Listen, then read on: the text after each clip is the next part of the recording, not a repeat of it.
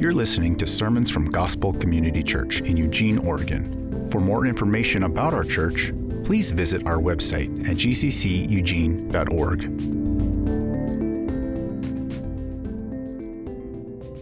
We're going to be Matthew chapter 5. We're continuing our series titled Live. And the reason why the series is titled Live is because as we live life here on this earth, we want to know how to live and how to live life abundantly. We don't believe that we're left to some arbitrary stance to figure out how to live life on this earth, that we have to figure it out on ourselves and figure out how to have joy and figure out what it looks like to walk through life. We believe the Creator himself stepped forth into humanity, and also he's given us his word. And in fact, the words we're reading today it's titled the Sermon on the Mount because it's a sermon that Jesus Christ, the Creator himself, preached.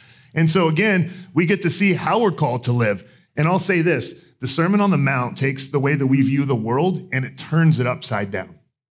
But it does it in a way that is actually healthy, but for us, it seems just really weird, and honestly, it's really difficult. So today we're gonna look at this as our main point, is that grace is really hard. We could just say that grace is hard, but we believe grace is really hard. I grew up understanding this, that God's grace saves you. In other words, you can't do anything to save yourself. You come as you are. God takes you as you are.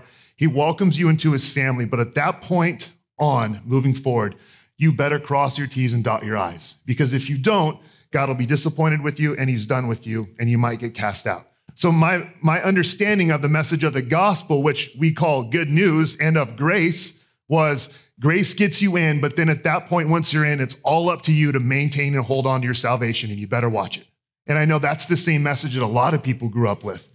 And so first, we even need to understand what grace is as we dive into the word this morning. So grace is this. It can be defined as a few ways, but one of the easiest ways to define it's a one-way love, meaning this, it's not a two-way street. It's God's love moving toward his children at all times, not based upon our actions. So giving grace is giving a gift that you don't deserve.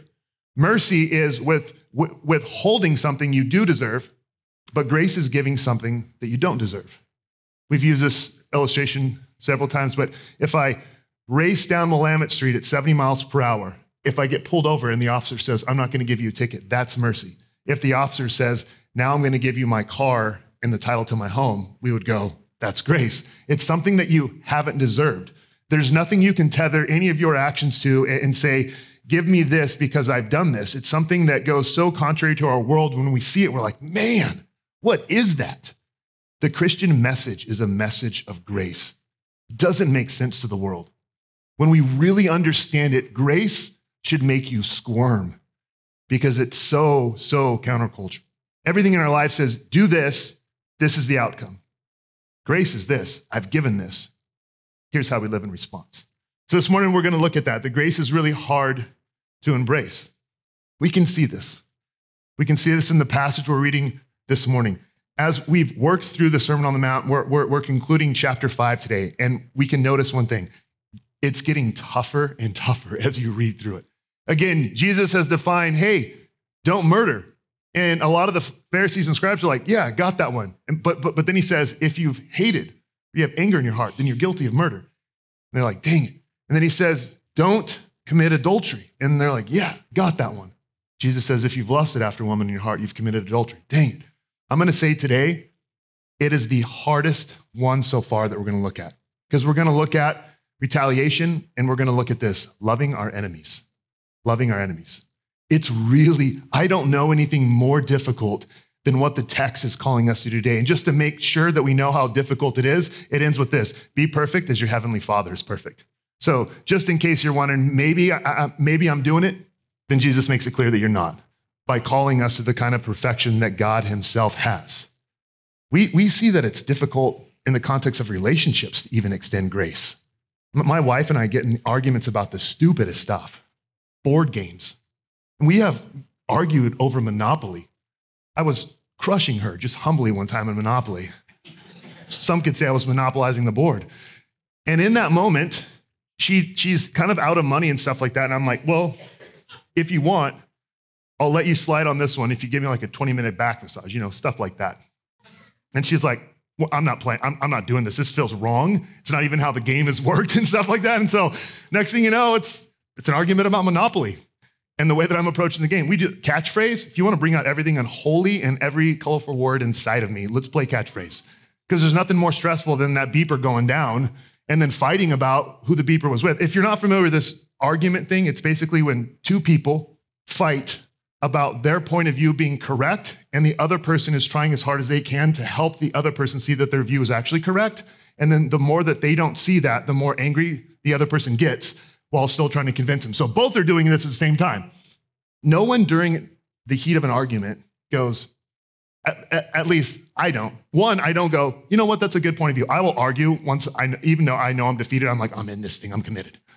But even at that, I don't reach toward my wife and go, you know what, I love you. Wrap my arms around her and start praying for her. What Jesus is going to say this morning isn't even in the context of our closest relationships, our friendships, our spousal relationships. It's actually about enemies.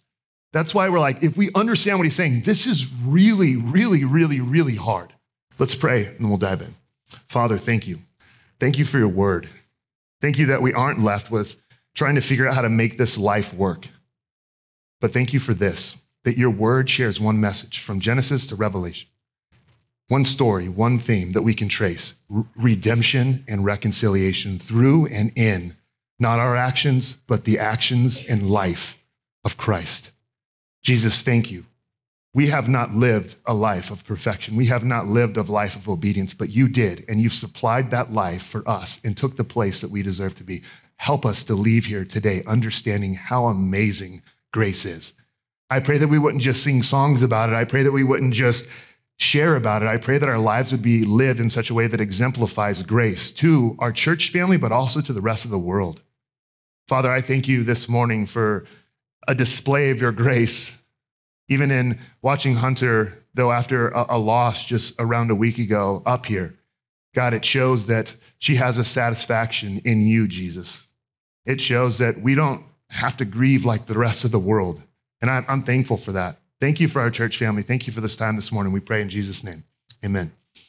Matthew 5, verse 38. You have heard that it was said, an eye for an eye and a tooth for a tooth. But I say to you, do not resist the one who is evil. But if anyone slaps you on the right cheek, turn to him the other also. And if anyone would sue you and take your tunic, let him have your cloak as well. And if anyone forces you to go 1 mile, go with him 2 miles. Give to the one who begs from you, and do not refuse the one who would borrow from you. We'll pause here and then read the rest in just a minute. Jesus is unpacking this in verse 38. You have heard that it was said, an eye for an eye. This is what we call the lex talionis, which means the law of retaliation. That's the Latin for it. Lex talionis. That's what it is, an eye for an eye. That's what Jesus is unpacking here. We get this from the Old Testament. God's law, his civil law, came to the nation of Israel to tell them how to best live life, how life should be governed in the land. God provided that law for them, and it covered numerous things. God's civil law covered perjury, it covered manslaughter, personal injury, property violations, and all that. The purpose of God's law, and even the lex talionis, is this, is to actually restrain evil, to keep evil from spiraling out of control. It was meant to give a punishment that actually fit the crime. And instead of having jails filled with people that were being cited for theft and stuff like that, it actually made them provide restitution. So this was God's civil law, and it was good because it kept people from spiraling out of control. It kept consequences, and it kept someone from going like this. You knocked out one of my teeth, I'm going to knock out 6 of yours. You killed one of my oxen, I'm going to kill your whole herd. You see, the way that this law worked, an eye for an eye, the lex talionis, was like this. If you take and steal one of my oxen, then what you have to do is you have to provide my oxen back. But that's not where it stops. You also have to give me one of yours. You see, the way this worked was that's what I would have lost if you would have done this to me. And so not only do you have to restore mine, but you have to give me what I would have lost as well. Modern day, if you steal my car, you not only have to give me my car back, but you have to give me yours because that's what I would have lost. You see, God's law was good in the sense of what I'm saying. It restrained evil. But again, it also provided an appropriate consequence that suited the crime. With that said, Jesus is always always going after the heart. That's what the whole Sermon on the Mount is if you read the Sermon on the Mount purely intellectually, or like the Pharisees and scribes did externally and think, man, I'm nailing this. I got this. You're missing it. And in fact, Jesus even says this. You have heard that it was said, 38, an eye for an eye and a tooth for a tooth. Anytime Jesus says this at this point in the Sermon on the Mount, we get it. But I say to you, Because again, when he said, but I say to you, he's showing this. You know what the Pharisees and scribes are saying and what their superficial version of the law is. Let me tell you what it means at a heart level. That's what he's doing. And he's saying, an eye for an eye, a tooth for a tooth. But I say to you, do not resist the one who is evil. But if anyone slaps you on the right cheek, turn to him the other one also. This has been one of the most confusing verses throughout Christianity. In fact, this has been abused in such a way to make people become a doormat, for women to suffer abuse under men. But that's not what it means. You have to understand historical context when we read our Bible. The Jews were living underneath Roman oppression. They were ruled by the Roman government. And so when Romans would get in fights with other Romans, a Roman soldier with another Roman soldier, he would slap him like this, or he would punch him with his right hand. That blow would land on the left side because he saw him as an equal. The way Romans let others know they were inferior to them was to backhand them. So the ways that Romans would treat Jewish people was they would backhand them. Thus, that strike or that blow lands on the other side, the right side of the cheek. And so what Jesus is saying to them is he's saying, hey, when they treat you as though you're inferior, turn to them the other cheek. He's not saying become a doormat. He's not saying you have to suffer abuse. He's not saying you have to endure stuff like that. What he is saying is this. He's saying when someone treats you as less than human, who doesn't offer you the same sort of human dignity, turn the other cheek to them.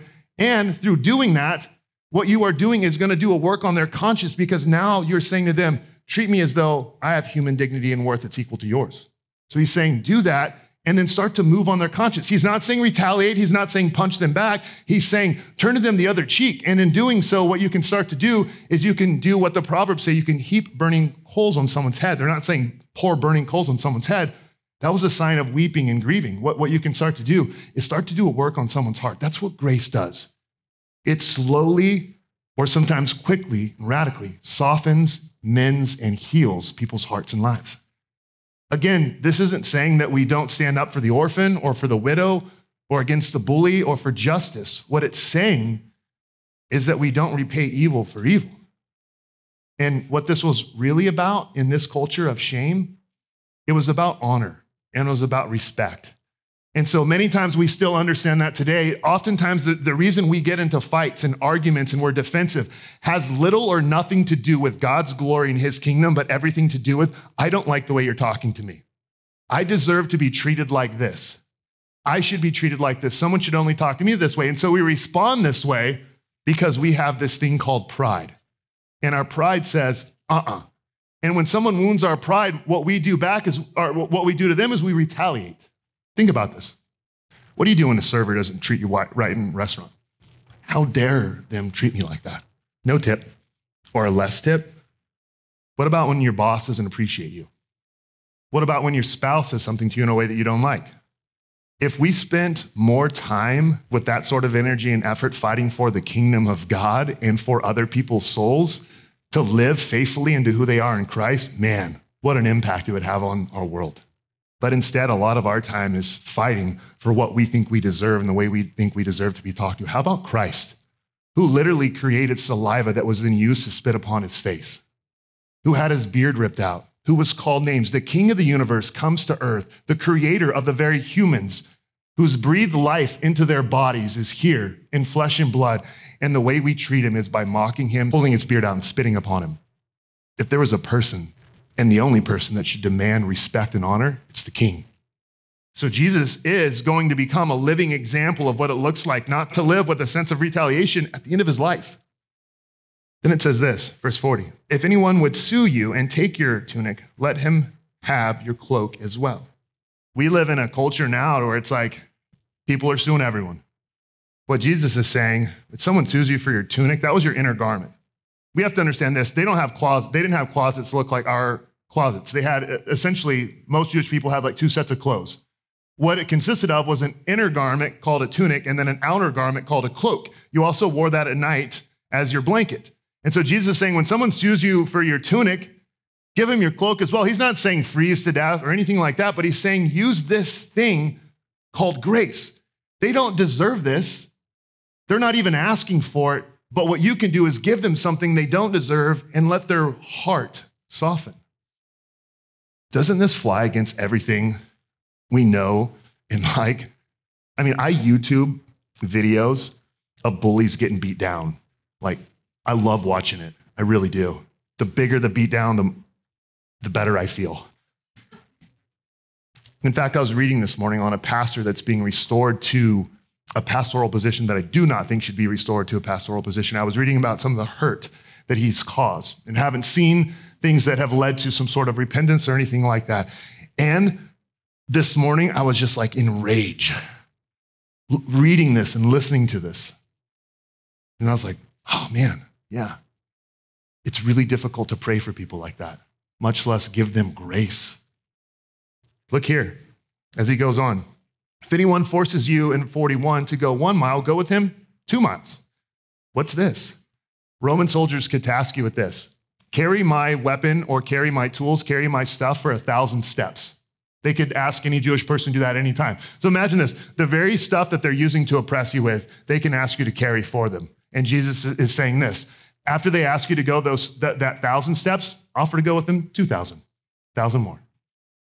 How hard would that be? Carrying the stuff that people are using.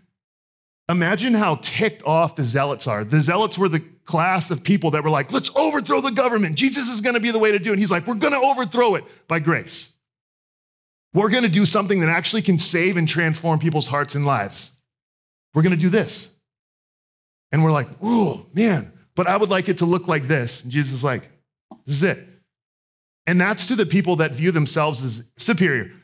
So in 42, he transitions in this. What about those in society that are less than you? They're poorer than you. He says this, give to those who beg from you and do not refuse the one who would borrow from you. I don't think in any way this means that every time a homeless person comes up to you that you should give them money. In fact, I would say you shouldn't give them money because what you can oftentimes do is enable someone to live into their addictions. I don't believe that's what is at play here and what Jesus means. This is what he means. Do you actually give to people and give grace to people or give blessings to people because in the end, you know they can give you something in return? Or do you ever give grace to people? Do you ever bless people with something who have no ability to return payment in any sort of way to you? In fact, one of the things that we do as pastors at our elders meetings is we confess sin and then we speak the gospel into each other's lives.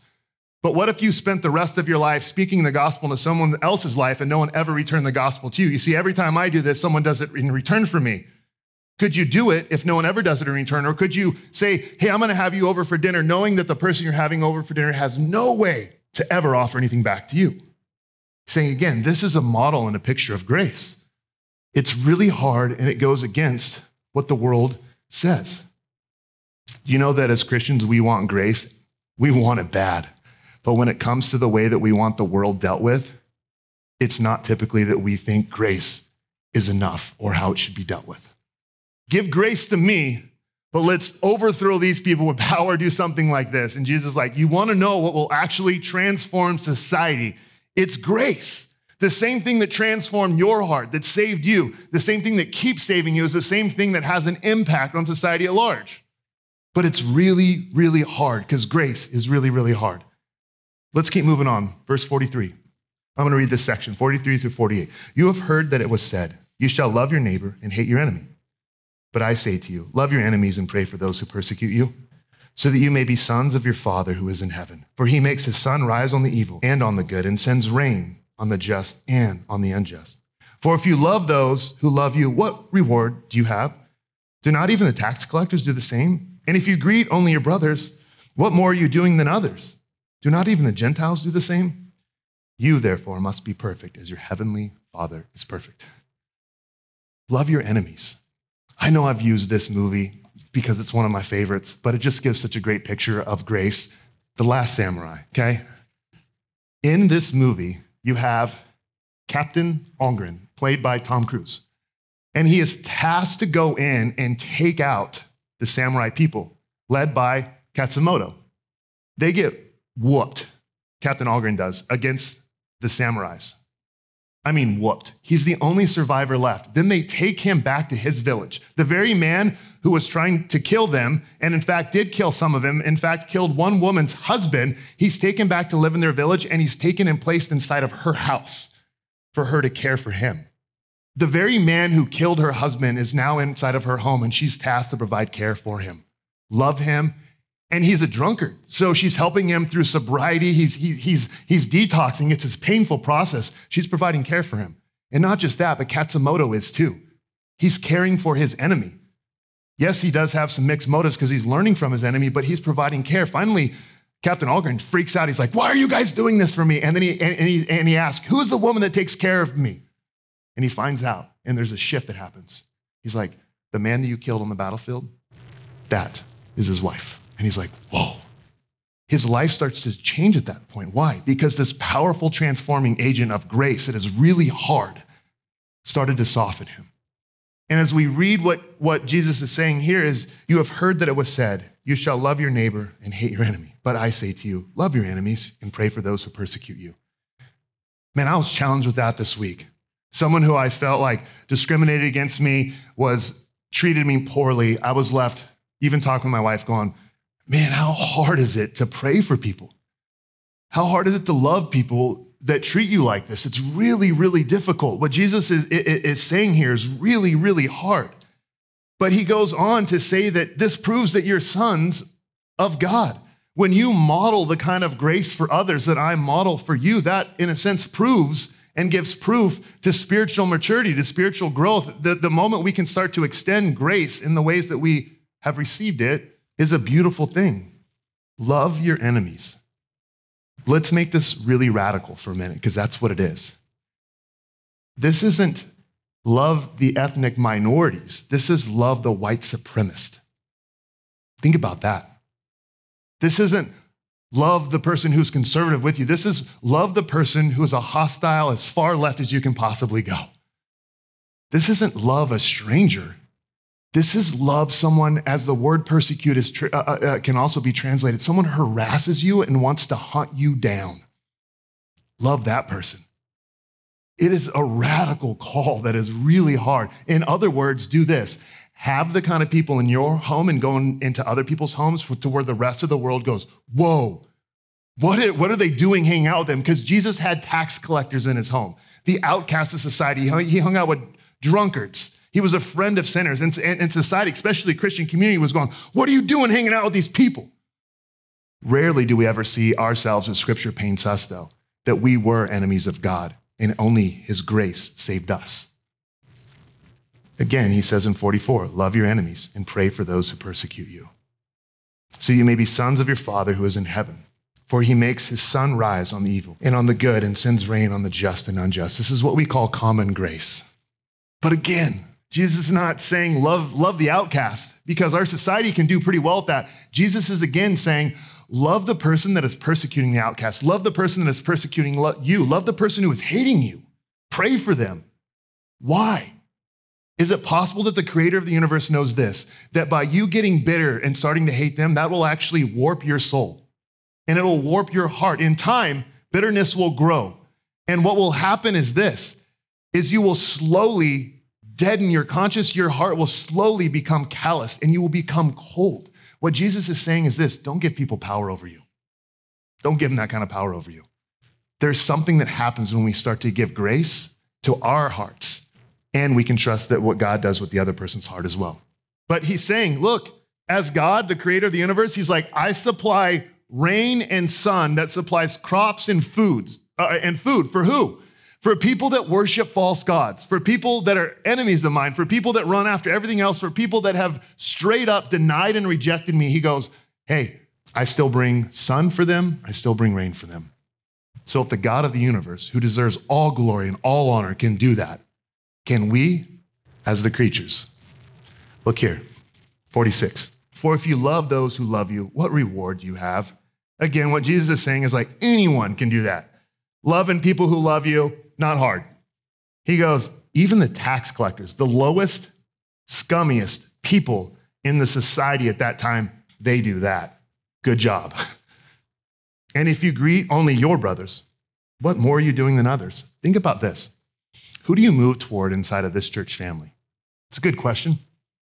Again, I want to push into some things, challenge it here. But if someone walks in the door with something that totally opposes, with a shirt on or hat on that totally opposes or goes against everything you think is right, will you move toward them? When it's time of greeting, this is going to be a challenge. Some of you guys aren't going to like it. Do we remove ourselves and move toward people? And specifically, do we move toward people that might be different than us, that might think differently than us? Because again, that's also a reflection of Christ's love for the stranger. And again, he just backs it up. He's like, look, even Gentiles do this. He closes it out. In case you don't realize at this point that we're not good at doing this whole grace thing and that it's really hard, he just makes it super clear. You, therefore, must be perfect as your heavenly Father is perfect. Who's doing that one? Be perfect as God himself is perfect? No one. We can't. We have a deep desire within us to be perfect, to be good. That's because we're created in the image of God. And at one point, when we lived with him in the garden, things were that. And so our attempt is to figure out how to get back to the garden without Jesus Christ. Our religious acts, our rituals, our good merits, our good things that we can lay claim to. But he's like, it's never going to be it. You have to be utterly perfect. So here's the question. Don't raise your hand. How many of you are utterly perfect, like God? My hope is no one would raise. If you did, I don't think anyone wants to be around you, just to be honest. That sort of self-righteousness is appalling.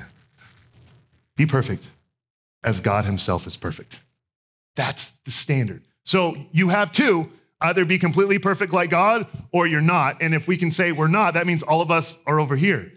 And so how do we get over there? One way and one way only, by the grace of God and Jesus Christ. Jesus Christ loved his enemies. In fact, that's us who have placed our trust and faith in Jesus Christ, because at what time we were. Let me read this quote first by Alfred Plummer and then unpack what we see in Scripture. Alfred Plummer says this: to return evil for good is devilish. To return good for good is human. To return good for evil is divine. To love as God loves is moral perfection. Only one person can and has ever loved like this. The love that is unpacked here, to love your enemies, is what we call an agapaho love, an agape love, an unconditional love. Jesus Christ loved his enemies like this. Jesus Christ, every moment of every day that he walked and lived this earth, loved his enemies and prayed for those that persecuted him. You want to talk about someone who was hated and persecuted for just about everything, was Jesus Christ. But he lived that life of doing this. And in fact, we're those people. Romans 5:10 says this: for if while we were enemies, we were reconciled to God by the death of his son, much more now that we are reconciled, shall we be saved by his life. Do you realize that before God saves you by his grace and faith in Jesus Christ, we're called enemies? Why? Colossians 1:21 and 22 says this: and you who were once alienated and hostile in mind, doing evil deeds, he is now reconciled in his body of flesh by his death in order to present you holy and blameless and above reproach before him. Romans 8:5-8 says this: for those who live according to the flesh set their minds on the things of the flesh, but those who live according to the Spirit set their minds on the things of the Spirit. For to set the mind on the flesh is death, but to set the mind on the Spirit is life and peace. For the mind that is set on the flesh is hostile to God, for it does not submit to God's law. Indeed, it cannot. Those who are in the flesh cannot please God. Ephesians 2, we won't read it, says this: that you were dead in your trespasses. Not just barely hanging on, dead. So how do you go from dead enemy, hostile in mind, to moral perfection? Jesus Christ lives that life and he goes to the cross. And who he goes to the cross for are us, who are the enemies of God, who have not loved our enemies, who do not love with this agape sort of love. And what he does is he takes the punishment that we deserve. But here's what he does. He applies the fullness of his perfection to our life. So this verse right here, read it again. You therefore must be perfect as your heavenly Father is perfect, is now true of you in Christ. He didn't just stick a little bit of perfection on you that can be brushed off. He stuck the utter full perfection of God and made it yours. He stuck it to you. It's yours. You can't knock it off. You can't get rid of it. You can't budge or figure out how to just wiggle your way out of it. It is stuck to you permanently. You have not a small measure, not a fraction, the full measure of God's holy perfection given to you, not because you trust in your moral efforts or how well you love people, because you trust in Jesus Christ. You know that God sees those that have placed their trust and faith in Jesus Christ as though you love your enemies perfectly? Think about that. God looks at you and sees enemy lover, someone who prays for those that persecute them. Not because we do this. We suck at this. It's because Jesus Christ did this for us perfectly. Grace is really hard, but it's the Christian message. It's a message of grace. Imagine this. Imagine you're out in the woods. Your clothes get wet. You start to get hypothermia. What happens with hypothermia is after your internal temperature drops below 95 degrees, you actually start to feel like you're getting warm again. In fact, they have found people who died of hypothermia, their clothes folded up next to them. What happens is your body starts to shut down. You start to freeze to death. So imagine you're in the woods getting hypothermia and you start to freeze. Your heart, everything turns cold. You breathe your last breath. That's all you remember. What happens in this moment is a man picks you up and takes you inside of a cabin, sets you next to a blazing hot stove, and your body thaws. Your heart thaws, your limbs thaw, life comes back into you. You understand that in this moment. You were incapable of doing what you needed most. This man brought you to the fire, and the fire supplied the life to you that you need. Now imagine this. This time you go to leave that cabin, and weirdly enough, that stove or that fire follows you. No matter where you go, no matter where you wander, you can't shake that stove. Its fire, its heat is the source of your life that's constantly supplied to you. Its warmth is always there. You aren't in control of the fire. Whether you wander this way, whether you're doing good things in the woods or bad things in the woods, what is happening to you for the rest of your life is that stove, and the heat that it's supplied is attached to you. It's a picture of what Christ has done. We were dead. He brought us and reconciled us to God, who pours out his love for us infinitely. And there's nothing we can do through our actions to shake God's love. We can't outrun it. We can't wander from it. There's not a place where it turns cold to us. We have the fullness of God's love and affections and approval because of what Christ has done and because of what God has done in his grace. You don't maneuver your way outside of God's blazing love and heat for you. Grace is hard, really hard, because everything in our culture, our parents, everything, is when you mess up, they're displeased. When you mess up, this is what you get. When you do good, this is what you get. The message of Christianity is really, really hard. Really hard, harder than what you think. It's hard to embrace because it goes against anything else that we've ever experienced. But it's also what we're called to receive, and it's also what we're called to give. You, from this moment on, if you've placed your trust and faith in Jesus Christ, are defined not as sinner, but as saint. And you can't cool off God's love for you. So how do we live in response to it? Let me just give a few things as we wrap up. God doesn't just offer grace and mercy for failure, but hope for success. Okay? God doesn't just offer grace and mercy for failure, but he offers hope for success. The most loving, kind, powerful human being in all of existence lives inside of the Christian, the Holy Spirit, who empowers you to start to love like God does. So we ask the Spirit for his help. Instead of hating enemies, maybe view enemies like this. Number 2, enemies provide us the opportunity to start to love like Christ. Enemies can provide an opportunity for you to start to love and display Christ's love for us. 3rd, pray. Pray that grace would transform your heart. It is God's kindness that leads us to repentance. That's what the author Paul says. Pray that grace would transform your heart, but start to pray for other people's hearts who you hate or despise or have a really hard time with, and trust what God does with that inside of your own heart. So pray for other people, and instead of worrying about how much they're going to be transformed, trust in the transformational work that God's going to do in that process to your own heart. I lied, there's 2 more. We're going to have a hard time with this, loving like this, unless we get into people's space. Christians, we got to get out of our Christian bubbles and get into the lives of people who don't know Christ. It's 4. Last, if there's one thing in life that it's okay to be wounded, hurt, or crushed, it's your pride. If there's one thing in life, it's okay for it to be hurt, crushed, or wounded, it's your pride. Maybe check yourself on this in the future. Is what they're saying to me something that just hurts and wounds my pride? And is that okay? Because my pride getting crushed is actually a good thing, because now I'm able to live out of my identity in Christ instead of fighting to prove my worth. Let's pray. God, we recognize your grace is really hard, but you're perfect at it. Let us turn to you. In Jesus' name, amen.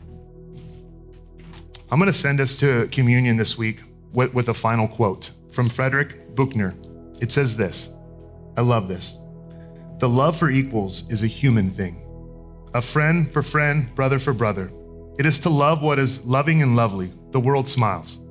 The love for the less fortunate is a beautiful thing.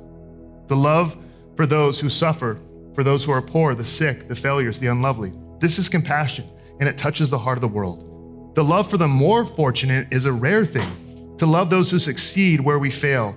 To rejoice without envy with those who rejoice. The love of the poor for the rich, of the black man for the white man. The world is always bewildered by its saints. And then there is a love for the enemy. Love for the one who does not love you, but mocks, threatens, and inflicts pain. The tortured's love for the tortured. This is God's love. It conquers the world.